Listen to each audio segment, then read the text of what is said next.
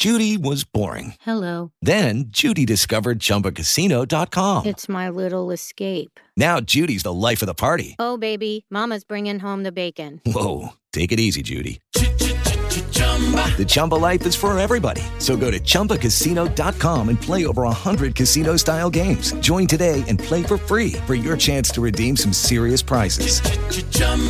ChumbaCasino.com. No purchase necessary. Void where prohibited by law. 18 plus terms and conditions apply. See website for details. Blog Talk Radio. After the morning after. Oh, after the night before. Why so serious? Yeah. The hyperbole is done. Now we can finally play the game. And he's going to go over 100 for the 13th consecutive game. Congratulations, Nick Chubb. Is that a challenge? Miller, the shotgun, gets free on the edge. Braxton Miller's loose. Spin move. Miller headed for the end zone. Well played, sir. You the real MVP. Let's do it. Every time. Yes, sir, man. You got to go with the Shooter Real MVP. It's so hilarious. Thank you, everybody, for joining us. This is the morning after. It's December the 9th. We just got through our last piece of crazy games this weekend and got the Final Four going here for college football. So we'll get into that here shortly. But first and foremost, I want to check in with my co-host, Mr. Georgia Bulldog himself. What's going on, Dylan? Can't complain. Just another day in paradise. Looks like we finally have something good to talk about in Atlanta sports. Yeah. It's hard to deal with somebody big, but, hey, at least you've got one team that at least looks like it's trying to do something to win. Yeah, we're going to get to all that good stuff here. We've got a variety of topics to get through. It's kind of been busy this week, so let's get right to it. We have our Final Four. We didn't get any of the craziness that, of course, I was hoping for being an Ohio State fan. But for the most part, I think everybody looked good doing what they were supposed to do. Stanford won, I think, was eliminated Ohio State anyway. But Florida's defense kept them in the game, and their special teams on the returns, not the kicks. Kept them in the game. So I thought they showed a little better in the first half of Alabama than they did in the second half, obviously. And Clemson, North Carolina was interesting as I thought it would be. But all the favorites won. So we get a Clemson Oklahoma matchup 1-4, and we get Alabama and Michigan State. And I think that really, for me, is that they wanted to make sure that they got a chance to get Alabama and Oklahoma in the final, so they moved them out of that 2-3 slot together. I really think that. I mean, you can say they jumped Michigan State because they might agree with there. Yeah, they had an epic drive, but come on. And the weird thing, I don't know if you noticed, but Oklahoma's opening as the early 2.5 on Clemson. No, I didn't see that. Kind of doesn't make much sense to me. Yeah, it doesn't make much sense to me. I mean, I know Oklahoma's much improved from that. I don't think that they're that much better. And playing Clemson is not the same as playing Baylor. And Deshaun Watson will be by far the best quarterback they have faced all season. Yeah, but I think conversely they may be on the same thing. I think Baker Mayfield may be the best quarterback that Clemson has seen. So I don't know about that. Who's better? I'd have to see Mayfield some more, but Clemson did beat Deshaun Kaiser, who played very well this season. Let's see, it was still McGuire when they played at Florida State. I'd give Mayfield the edge over him. I don't trust Oklahoma quarterback. I mean, Blake Bell was able to put up gigantic yardage, and Blake Bell's a garbage quarterback. But the thing about it is that they do well in college, though. I mean, they suck. They never pan out in the NFL, but those Heupel and White. I mean, they won for Oklahoma. So I mean, they had their bumps, but they've also won some big games for Oklahoma.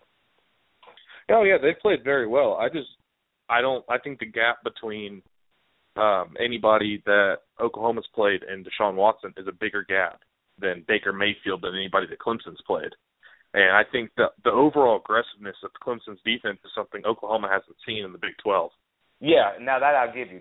This will be the best defense they've seen. That Clemson defense, it flies around. But I also saw them be successful with some big plays, the South Carolina and also North Carolina. So I think Oklahoma has a chance. Don't get me wrong. I think this is a pick'em. I'm surprised they would put the 4 over the 1 in this early line. That really surprises me. I know Oklahoma's been playing well, but that's what irritates me is how are you going to have the 4 seed as how are you going to have the 4 seed as a 2.5 favorite against your undefeated team? That just blows my mind. I don't understand it. And then you got Bama open as a 9-point favorite on MSU.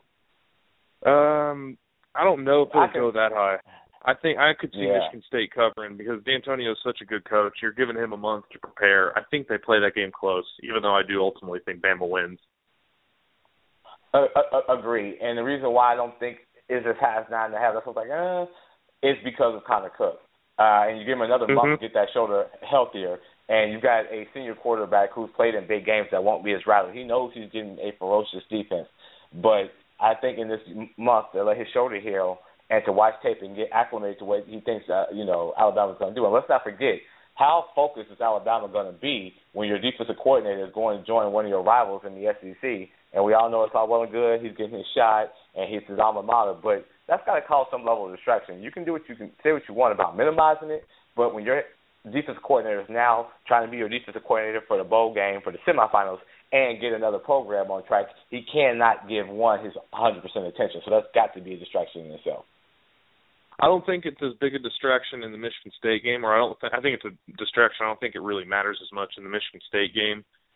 Michigan State can't really throw the ball. They don't have the receivers, and Connor Cook is a bit overrated, not nearly accurate enough to really pick apart this Bama secondary. You'll see it come into play more when they make it to the final. This semifinal, I think Bama will really just run on Michigan State. Michigan State has a good defense. They have a phenomenal defense, really, but you can only hold back Derrick Henry for so long. And Calvin Ridley, you just saw Calvin Ridley torch Vernon Hargreaves on 3 separate plays. And Hargreaves is, I'll say, the best corner in this draft and the best corner to come out for at least the last 2 or 3 years, maybe since Patrick Peterson. And this is where I agree, but the part of it I think that Michigan State can hang in there better is that I still think Connor Cook was hurt. So I watched that game against Iowa when he wasn't accurate, but he can't get full zip on his ball. He got hurt, and he sat out the Ohio State game, if you remember, and then he came back because they had to have it against Penn State. But I think this month helped him in that. And also, can they keep the ball long enough to where the defense doesn't wear down? I think a lot of times with Hargrove in that game is that Florida defense in the second half just got tired. Like you said, there's only so long you keep having this battering ram hit you and you don't wear down. You have to have your offense give you some help, and I think that's what Michigan State can keep it a little closer than 9.5. I can see it being a touchdown, 3 to 7 points, but I don't think it's going to be 9.5, 10. So that's just me. I just don't see them running on Bama. You're going to have a freshman running back, L.J. Scott. You're expecting him to go out there and run enough to where you can get some first downs and hold the ball a little bit. I just don't see it. They're going to have to change some things. They're going to have to spread it out. And I don't understand why people don't do that more than Alabama. If you put everybody in that box and let those big thumpers come downhill at you on the other side, you're going to be in trouble. You're going to have to put them out in space and make them account for it and make some of those bigger guys cover maybe some shiftier guys in space.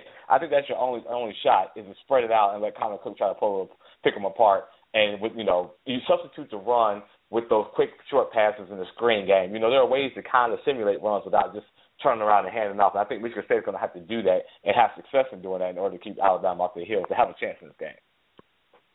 Yeah, I just don't think it's going to be pretty. It may be close because I don't think Bama will stress. If Bama has a lead going into late third quarter, I think they'll continue to take the air out of it. I don't think they want to put it in Coker's hands. I think if they can consistently run and just kill time, I think they'll basically do that because when you're playing Michigan State, when Bama's playing that Michigan State team, they're basically playing a lesser version of themselves this year. That Oklahoma-Clemson game is going to be, I think that's going to be your big kind of, it has your chance for an upset game, but that's going to be your real close game. What do you got for the line on points? I'm thinking I'm going to set the over-under at 70 combined points. For Clemson and Oklahoma, that's a good line. That's tough. I mean, I'm going to go under, but slightly under. I can see, so that's basically a 35-35 game there. I can see a 35-28 35-30 game, you know, almost to 70. We're not right there, but they're going to get a lot of people to take the over. That would be a good number there at 70. So who would you take? And, you know, we'll just preview and then move on a little bit. So I from what I gathered from listening to you is that you're going Clemson versus Alabama in the final. Who would you take? Clemson versus Bama in a final. I think that'll be a phenomenal game. I think I would lean towards Bama only because the Clemson defense is susceptible to the run. They're quick, but they're small, and I think over the course of four quarters, just the gigantic man children on Alabama's front seven, offensively and defensively, is just going to wear them down. I do think Deshaun Watson will have a chance late. I think it'll be an extremely tight game, but I think I would favor Bama. Maybe by 3. I might set it at 3. Yeah, and I mean, right now with a game with two obviously good games like that, I'm going to look at the coach. And not that Dabo is a bad coach, but, I mean, he's going against Nick Saban. So let's just put that out there. And they have a better defense. So I'm going to go with the better coach and the better defense if I have to, you know, try to decide between two on a neutral site. So I'll go with you. I'll go Alabama. I know that is going to make me a real popular guy here now. So, you know, that hurts my soul to have to say that about the SEC. But that's not the only good games coming. You know, I kind of want to look at some of the other ones, and then as we get closer to the games during the week of those games, we'll actually make a pick on them. But for me, and we text back and forth for the listeners during that, I just knew that Ohio State was going to the Rose Bowl. The way they handled Michigan, and when Michigan State beat up on Penn State like that, and we knew we weren't going, I figured Ohio State, okay, they're not going to put the loser of that game over Ohio State to the Rose Bowl. And lo and behold, we get an Iowa-Stanford Rose Bowl. Stanford, rightfully so. I'm shocked at the committee, but the guys at the Fiesta Bowl had to be doing backflips. To get a Notre Dame, Ohio State Fiesta Bowl, because the Rose Bowl passed on Ohio State, and you get two of the bigger teams in the lore of college football in your bowl. I mean, they win. I think that's the third best game of the bowl season. You should be happy. I'm going to be an Ohio State fan that day because I absolutely hate Notre Dame. I think they're an overrated squad. I think they've been overrated since '88. I don't think that you're Notre Dame anymore. You shouldn't be in your own. Personally, I don't think Notre Dame should go to big bowls because you're not in a conference. I'm sorry. That's the way it is anymore. You're not special. You haven't done anything to justify being special, blah, blah, blah, all that good stuff. So I think Ohio State wins that game. The way they're playing, if they keep the running attack where they're just spreading out and running JT a good bit and running that zone read with Zeke, I think they can win by 10 or 14. I mean, Deshaun Kaiser is good, but with Procise, I believe he's injured. He's nicked up again. I don't know if that Notre Dame team has enough to really, really compete with Ohio State. Yeah, and again, it's Ohio State playing against Ohio State.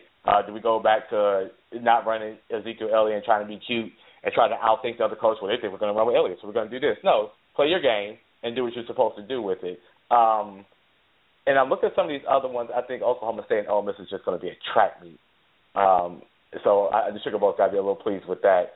And we talked about before we got on air, Penn State and Georgia, that on noon is going to be, you're going to have to really be invested in the Penn State and Georgia programs to want to watch that game. Yeah. The only good part of that for me is going to be watching Leonard Floyd break through that line 14 times and chase down Christian Hackenberg a lot. Even though I like Hackenberg, Penn State's line is just awful, and Georgia's quarterback situation is just awful.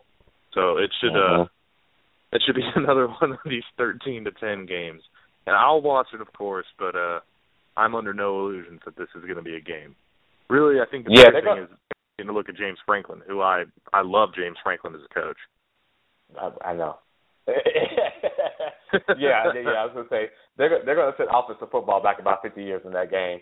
But outside of, those, of course, for those for us for local, but I think Oregon TCU is going to be another track meet. That's going to be entertaining to watch as well.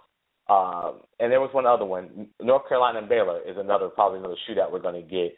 And then, you're going to get some of those MAC games that are going to get out of hand for no reason because that's what happens. But just on the surface, those are the ones I would be paying attention to. And a quick note, and I hate that they do this, why would you put 4 lower tier bowls on January the 2nd after having the big ones on the first and then the championship game on the 11th. I mean, that's kind of like a letdown, don't you think? Like, I know Penn State and Georgia is playing, so you're going to watch it. But why would you not put those before your big ones? Yeah, but we're all watch about it anyway, that money. Though. I mean, as it is, you've got 5 and 7 teams in bowl games. I mean, let's just be honest. This is a horrible year for bowls. I mean, bowl committees are probably kicking themselves. I mean, you've got teams that were horrible teams and have no business in a bowl, and you've got some of these 5 and 7 teams, because they're in Power 5 conferences or there are more names, are getting into better bowls than lower tier teams who had better seasons. Like Texas is going to be in a better bowl game than, say, Georgia Southern, which is completely wrong. So anybody who's watched both of those knows Georgia Southern is a better team than Texas this year. No, I don't disagree with you. That was part of my whole thing with them taking Iowa over Ohio State. I said, wow, because like you said, it's about that Monday. So I was a little shocked at that. But we'll revisit these. Like I said, as we get on the weeks of the games, we'll actually go delve into the rosters of those teams and make some closer picks. But I just want to at least hit on them since they just came out, kid in the candy store kind of thing. So we got the Heisman ceremony on Saturday, and I am a little blown away that the voting is so close that only 3 people got invited: McCaffrey, Derrick Henry, and the aforementioned Deshaun Watson we talked about during the Clemson piece. I'm shocked, and I know I'm a bit of a homer, that Elliott and the quarterback Reynolds from Navy weren't closer in voting to be invited to New York. So because I know at the end they reveal the voting percentages, and you don't want a guy sitting there that got 1% of the vote. But I'm a little amazed that it got down to 3. And I'm going to go with Derrick Henry. I think he won this against LSU, and he's not really slowed down.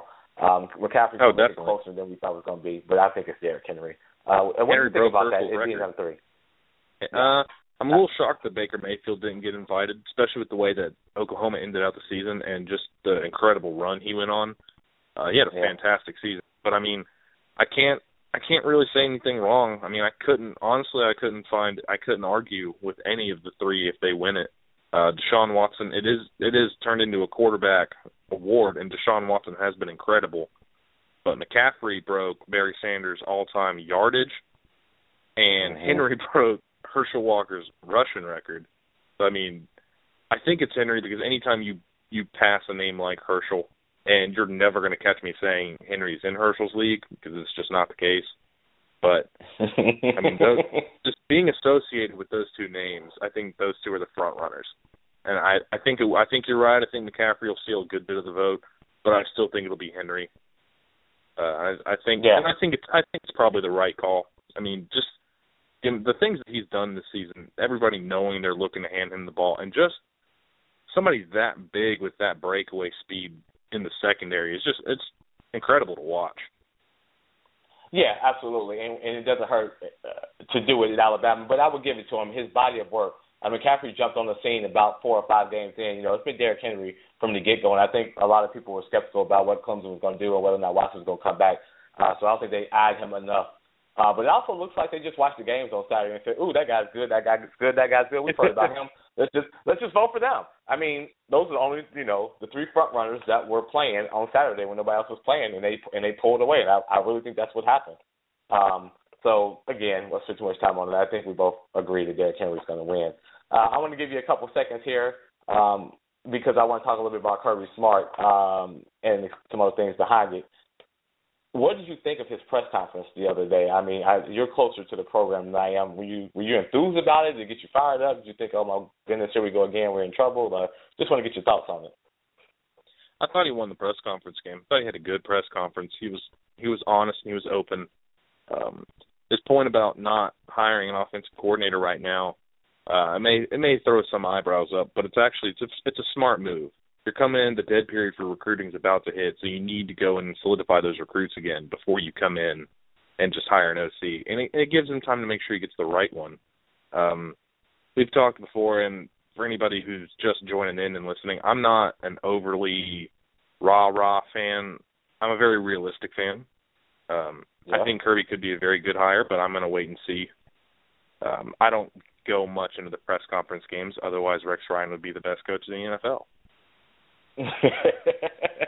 That's true. there was one thing, and you didn't bring it up, and I wanted to see if you were going to bring it up, that I heard Kirby say, and I feel like it puts them back in that same cycle of, we're going to bring quarterbacks in here to play quarterback and not to run around, or something to that effect. And it still blows me away when we talked about it, because you opened up my eyes. I didn't know that Mark was against the dual threat quarterback as a design, not you're a good quarterback who happens to be able to run, but a design to use your legs and your arms. And it sounds like you're getting the same thing with Kirby Smart. And I just wonder, why limit yourself off the top when you have such a fertile ground of recruiting of guys who can do that, and you watching the guy from your backyard do it, and it's a Heisman finalist. That's the only piece of it that I don't get from it. Other than that, I thought he had a good press conference. I didn't bring that up because even though it sounded that way in the press conference, Kirby's not against a spread in general. In fact, Kirby's throwing out ideas of he wants to use the pro style and the spread. He's one of these that he says he's going to tailor his offense to his quarterback skill set. I don't know if he can honestly run a pro style and the spread, but it'll be interesting to see. I think he's just going to keep it more fluid. He's going to let his OC, whoever that is, really have more control. That was the only thing that I could nitpick with it, because we've had this conversation about it on text and in person of why limit yourself when to so many possibilities when you have that kind of talent in your own backyard and you let it get away to rival programs. We got a little update on the coaching carousel. If you listened to us last week, we were talking about this with Kirby and Les keeping his job. And right after we went off the air, Mark Richt goes to Miami. And then this week, I believe that Muschamp is off to South Carolina in the big school names. I like the Miami move for Mark Richt. Like I said, I think he is a good fit for trying to get them back in. They need somebody that's going to run a cleaner program. He's not as rah-rah, but he loves that school. That's his alma mater, and I think he's the right guy that kind of like Spurrier leaving Florida, going to South Carolina, a little dip down in job, but you were on the downward slope. You need to get revitalized. You go there, you put the school back on the map. I think it's a similar kind of situation with Mark Richt. Maybe not exactly the close. It's the best parallel I could come to. But Will Muschamp going to South Carolina, all I needed to see was that Auburn, Alabama Iron Bowl to know that guy can't be my head coach acting like that. I mean, you just can't act like that. And it led me to a further question of, not to get off on a super tangent, but where are some of the, African-American and Hispanic assistant coaches where, the NFL had the Rooney Rule, where you at least give them a shot to interview. You don't even feel like they're part of the process. And we're getting down to the point of retreads getting jobs. Lane Kiffin's going to get a job probably after this year or 2 years when another one opens up. And it's like, how do we keep going through the same process with the same guys and not give anybody else a chance? Because I feel like I've seen what Will Muschamp is going to do, and I fully expected him to do the same thing in South Carolina that he did in Florida, and people are going to make excuses for him saying, South Carolina was never good a job anyway, and he's got to go get Dabo Swinney. Like, he's already got the built-in excuses for him to fail that I know they're going to go to. So that piece of it for the South Carolina piece kind of, weighs on me. I don't know why we don't give other guys a shot. Yeah, the South Carolina one, that did surprise me. And I kind of went into it with an open mind thinking, well, maybe the second time around will be okay, until he had the exact same press conference as he had at Florida. almost word for word. Honestly, I was shocked that it wasn't Lane Kiffin going to South Carolina. I would have thought that if any, South Carolina would have gone for the offensive coach. I think there's just not many coaches right now that are set up to really be head coaches in this league. I think most of the fantastic assistants have already gotten their jobs. There's a lot of great coaches who are in a first or second year who have just taken pay raises, like Tom Herman. And South Carolina tried to get Herman, and he said, no, thank you. They tried to get the offensive coordinator from UCF, who then got a pay raise and was like, no, thank you. It's just how it goes. I agree. I don't think Muschamp's going to do fantastic at South Carolina, but he's not going to have to. As long as all he has to do is be respectable, and I think that's a win for them. Your Mark Richt point is a good one, and Richt is the perfect coach for Miami because Richt is the perfect coach to rebuild your program. He's not going to bring you over the hump and take you to national championship levels, but he is the perfect type of coach to rebuild a program and get it started. Think of him almost like a Tony Dungy type, where he's going to come. Although Tony's a much better coach, I'm not going to even argue that. But Richt is good. He'll bring in a different culture. he'll kick some of those boosters that kept getting people in trouble. He'll kick them to the curb, and I think you're going to see that Miami team turn around and be at least respectable in the ACC. I mean, they don't have to go far in the ACC to be respectable. He's got a fantastic quarterback in place. All he really has to do is he's got to get another running back in. It's just recruiting people that he's been good at recruiting at Georgia, and he's in a hotbed talent in Miami. So I think you'll see Miami turn around and start being one of those 9-3, 8-4 teams here fairly soon. Yeah. So what you're saying is he can get you to the middle, to the top of the hump, just not get over it. But that's what they need right now. Is they got to get out the weeds and get to at least be able to see the hump, right? Because they're not even close to that. So he's got a lot to do. More than 30,000 people in the stadium. Yeah, exactly. But that's always been tough in Miami, getting them to get out the mirror and off the beach and then to support the teams. It's going to be interesting how he deals with Luther Campbell, because he's a big part of that right now. It is what it is, and I don't think Mark Richt's a big Two Live Crew fan. It doesn't look like it. So we'll see. I think that's going to be interesting to find out. Another week, another loss, another ugly loss by the Falcons. They now lost to the rookie quarterback twice. And not only did they lost to him twice, he now has one of the iconic plays of this season. Oh my goodness! On that run. I mean, the Falcons just stopped moving. Like they just stood there. There are no more words or adjectives, I think, outside of just bad, ugly football to get to put on that. Look, when you have Julio out there, I mean, at some point you got to force feed him, and Devontae as well, but they look like they just met, like, oh, you signed your contract yesterday? I got my contract 3 days ago. Nice to meet you. Hey, like they've never been in practice. Right, like where's your locker? Like they don't really have a lot of chemistry, it seems like, out there, and it just seems like they're thrown together to see what's going to stick against the wall, like who's going to fail and who's going to succeed to be here next year. And it's just hard to watch. I'm going to be honest with you. I don't watch the Falcons anymore. This is more the Falcons that you should have expected coming into the year. Like I've told week after week after week, that 5-0 start got people crazy and got the expectations way too high. They were never that good of a team. They still have just massive holes, just talent holes all over the field. So in a way, I'm kind of glad they're losing. I'd rather you lose and get better draft pick than be mediocre, to tell you the truth. And even if they were to sneak into the playoffs, it would have been nothing but a first-round exit anyway. So as far as I'm concerned, they're just setting up better draft position right now, and I kind of find it to be almost karma for the way people have just been all over Dan Quinn for saying the exact same things that Mike Smith was saying. I mean, that's been one of the things that's driven me crazy. I mean, they're talking about how, the message is so much, like, he's so more, like, such a better, like, no, he's saying the exact same things that you were railing on Mike Smith for saying. People are finally seeing that Shanahan is just an egomaniacal, just for lack of a better word, douche.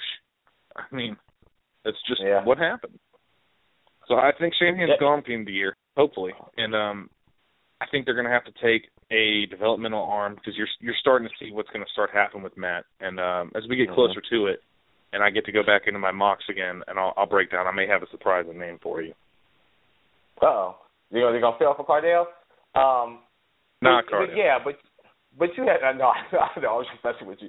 But you knew that was going to be an issue with the kind of system that he runs, that it wasn't going to really go with what Matt is used to. You brought him in there to shock the system because you didn't like what was happening under Mike Smith. So I'm going to go and shock the system and bring in another thing and then get mad. Like, this is what you prepared yourself for. What did you want to see? If he could go seamlessly from one thing he had run all his time to another one that's just different, and you're not giving him the hurry up and nothing. I mean, I don't know what else they were thinking was going to happen. You're right, the talent level has never been to where it should be, and they're still feeling the effects of giving up those picks. Outside of that, real quick, before we move on. Yeah, go ahead. Real quick, just an indictment on how horrible their front office has been. You realize now that there are 3 players, 2 maybe, it's 2 or 3, I believe it's 3 players left from the entirety of the 2010, 2011, and 2012 drafts. There are 3 players left on the Falcons roster. Do you know how astronomically bad that is? You are in a realm with Cleveland. You are in a realm with Cleveland draft pick-wise. The Jaguars are ahead of you. The Titans are ahead of you as far as drafting, and that is purely coaching and front office. No, agree. And we talked about it before that Dan Quinn is going to take over Dimitroff. They just didn't want to put him out there publicly, but he's going to pick him players, and it's going to be on Quinn. He's going to have the whole show like Pete Carroll has in Seattle. I think that was always supposed to be the goal, but it's just a step process. That's not to make Dimitroff look bad. So he knows who the dead bodies are. He's got the naked pictures. They try to make sure that he goes down smoothly, so it's not the upset apple cart. So we'll see, right? Let's hope so. Yeah. Running out of time, of course. We need to go quick because we've got to touch on some baseball today.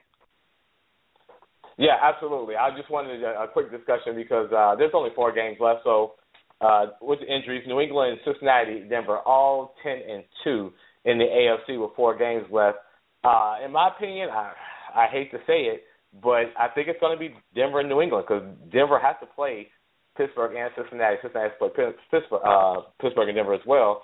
And New England is sitting there playing, nobody. I mean, outside of Houston, I think they're going to win it. At least get it to one of those seeds, and then probably Denver. Yes, wanted to get to the – sorry, who do you think? Do you disagree? I do. I think it's going to be Cincy, Denver, New England. I think losing Gronk is such a huge loss, especially when you pair it with Edelman being hurt. There's just nobody on that roster for Brady to throw to right now, and I think that's going to be a big part of the problem. You saw it when they played Philadelphia. There was just nobody getting separation, and nobody could catch the ball. Yeah, but also in that Philadelphia game, like you said, they had some crazy things happen that doesn't normally happen to them. How often does he throw a 99-yard interception for a touchdown? How often do they give up a return touchdown? I mean, like they had I just like the Patriots, but they had a confluence of bad events happen to them in one game. And, not even during the first part of the game, through 2-3 quarters, that doesn't normally happen. I mean, I'm generally going to go until, like I said, like Rick first says, in order to beat the man, you got to beat the man. And until somebody knocks them off and looks impressive to give everybody a blueprint of how to do it, you kind of have to get on the benefit of the doubt. I'm going to kick this off to you because I didn't know anybody that liked baseball more than I did until I met Dylan. So the hot stove, the winter meetings are really heating up. I'm going to let you go ahead and have first crack at this because your deal actually went through, and I think you got the better end of it. But, talk about that Miller deal and some of the talk about that Miller deal and some of the other ones that have come through the past week or so that have kind of caught your eye. Well, news broke late last night about the Braves trading Shelby Miller to the Diamondbacks. It got confirmed at about 9 this morning. This was a deal that had been in the works. If you hadn't been following around, the Braves had been trying, like, that creepy guy who asks out the same girl in high school 14 times until she says yes. They'd been going after A.J. Pollock every day, everything they could think of until the Diamondbacks finally said no. So the Braves settled and got they got a good haul for Shelby, especially because my feeling is, and we've talked about this before, pitchers who have career years under McDowell, his first year with the pitcher is always the best because he teaches them a sinker. It's not part of their repertoire, so batters aren't used to seeing it. As they start seeing it more, McDowell relies way too much on the sinker, and it starts to get hit more. Just as you kind of saw Shelby's second half of the season was nowhere near as good as his first, regardless of the fact that his ERA was very good and he didn't have many wins because the team couldn't hit. So what you got for it, you got the number 1 draft pick this year, Dansby Swanson. Very, very good player. He's actually from Marietta High School, played at Vanderbilt, which anybody who knows anything about college baseball knows Vanderbilt is the tip-top. Vanderbilt's as good as it gets in baseball. And Swanson is one of these guys who looks like he can be a franchise player. Very soft hands, slick glove. He's quick. He's not blazing fast, but he's quick. He's got a great – and his approach at the plate really is what scouts just drool over. He has a very, very good approach. He can play either second or short, depending on how they want to do with Ozzie Albies. They're a young 19-year-old they have in the minors. One of those will play second, one of those will play short. So you've got your middle infield locked up. He is very raw, though, so it's probably going to take him 2-3 years to get up there. So anybody telling you that he's going to be up in 2016, they're out of their mind. Not happen. He just played in single A high A. There's no way he's jumping from high A straight to the majors. Not going to happen. No. Anybody comparing him with Chipper Jones because they're both number one picks, again, stupid comparison. Not even close. Chipper, one, was straight out of high school and was an all-consensus number one to the point where nobody else was in the discussion. The pitcher they got Aaron Blair, who was he was also a first-round pick a couple years ago for Arizona. He's a good pitcher. Probably pans out as a middle-of-the-rotation type of guy, low 90s fastball.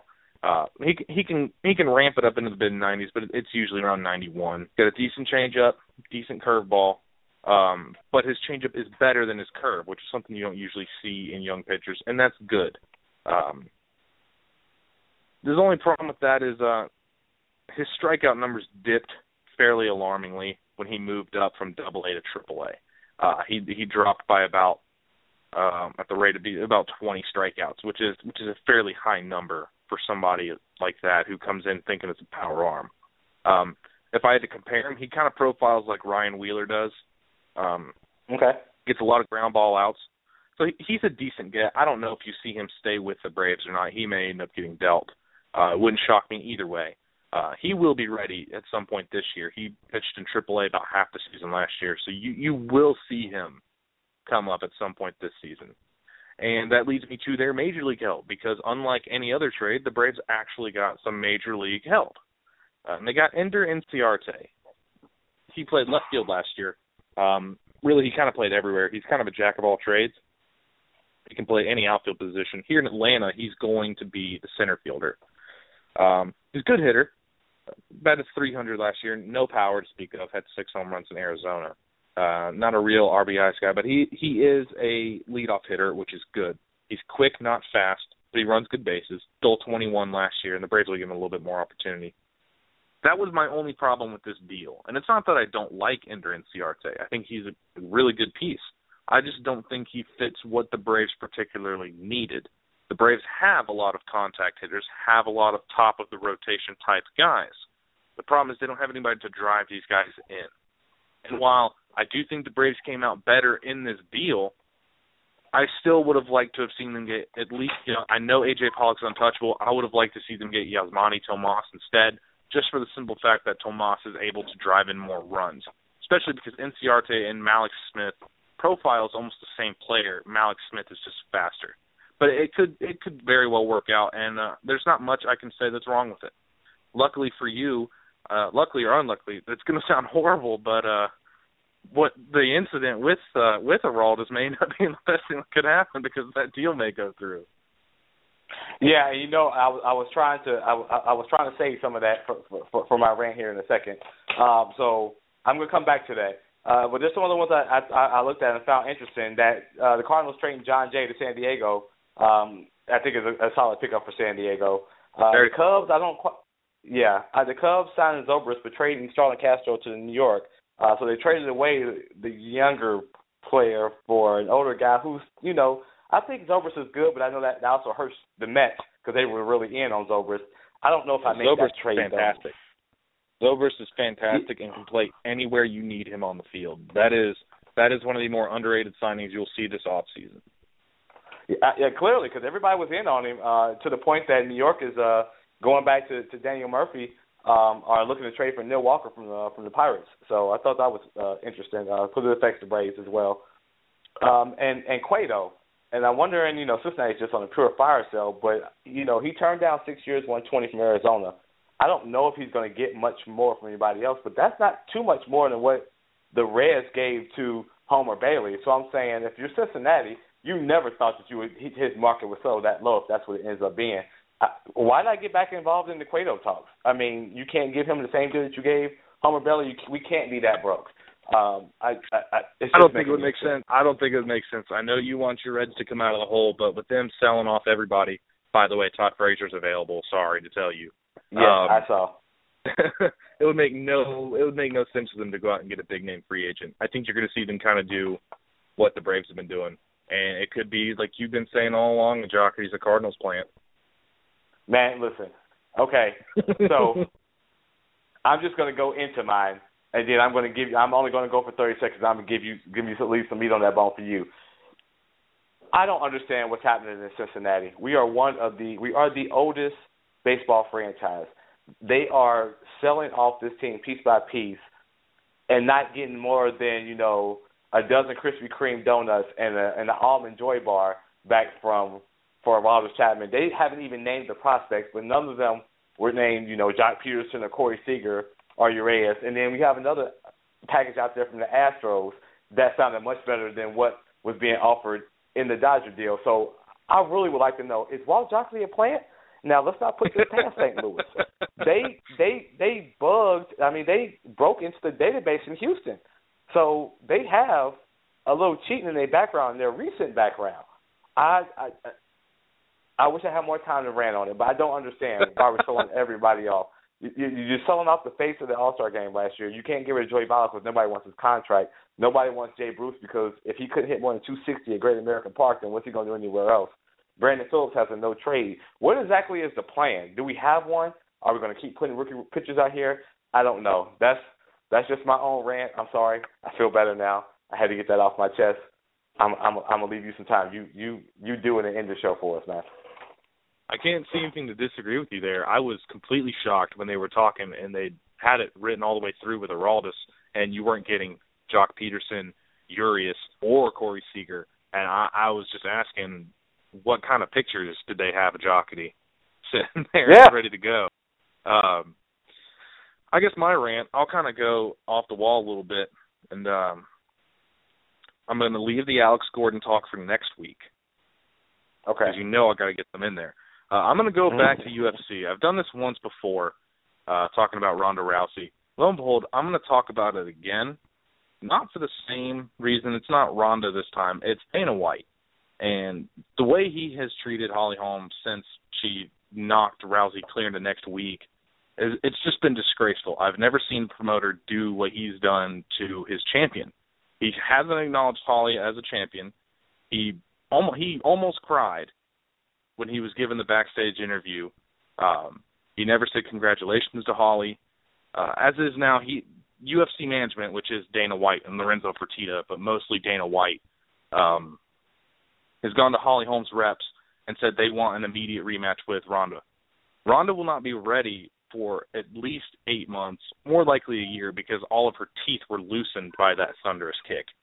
It's just unbelievable that you're gonna shelve a champ for 8 months because you want Ronda to have the belt back. And what they're hoping to do, and I can guarantee you this is going through their minds, is they're hoping Holly is rusty when they fight again so that Ronda has a better chance to take that belt back and they can act like it was a fluke victory. I have never seen a promoter do this. It is completely unprofessional, and it just shows everybody why Dana White is such a douchebag, for lack of a better term. It's just unbelievable. I mean, you're not supposed to be biased as a promoter. I mean, we're talking about the same guy that gave an interim championship to Conor McGregor because Jose Aldo was out a month. That's ridiculous, and that was ridiculous on its own. But UFC 194 is coming up this weekend, I believe, the 12th.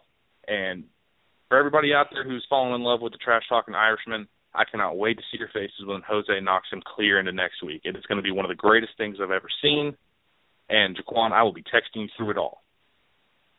All right, that's good stuff. But the one thing about the Dana White thing I want to throw in there, maybe they just try to set up the trilogy because you know that if Ronda wins, they're going to have to fight a third fight. They're going to have to. If Ronda wins, we will not see her and Holly Holm fight again. Okay. We'll see. That's a lot of money to leave on the table. I will be in Charlotte this weekend. I'm going to try to get into the game for a reasonable price, but Charlotte is really tripping right now about the Panthers being undefeated. So I may just go ahead and out and tailgate and watch it on TV, but I will be in Charlotte. So, but let me know about that UFC fight. Have a great weekend, bro. I'll probably text you when the Heisman Trophy ceremony is going on after the inevitable happens, but we still got to talk about it. Thank you, everybody. All you guys out there, everybody out there, have a great week. We'll catch you next week. Give it about 20 minutes, and it should be up online. If you got any comments, concerns, message us, let us know, and we'll talk about it next week. Yes, sir. Have a good weekend, bro. See ya.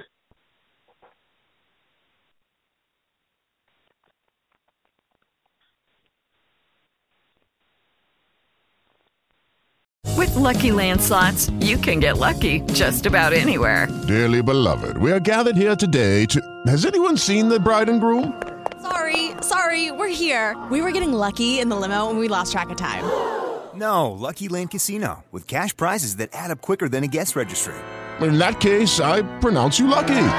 Play for free at LuckyLandSlots.com. Daily bonuses are waiting. No purchase necessary. Void where prohibited by law. 18+. Terms and conditions apply. See website for details.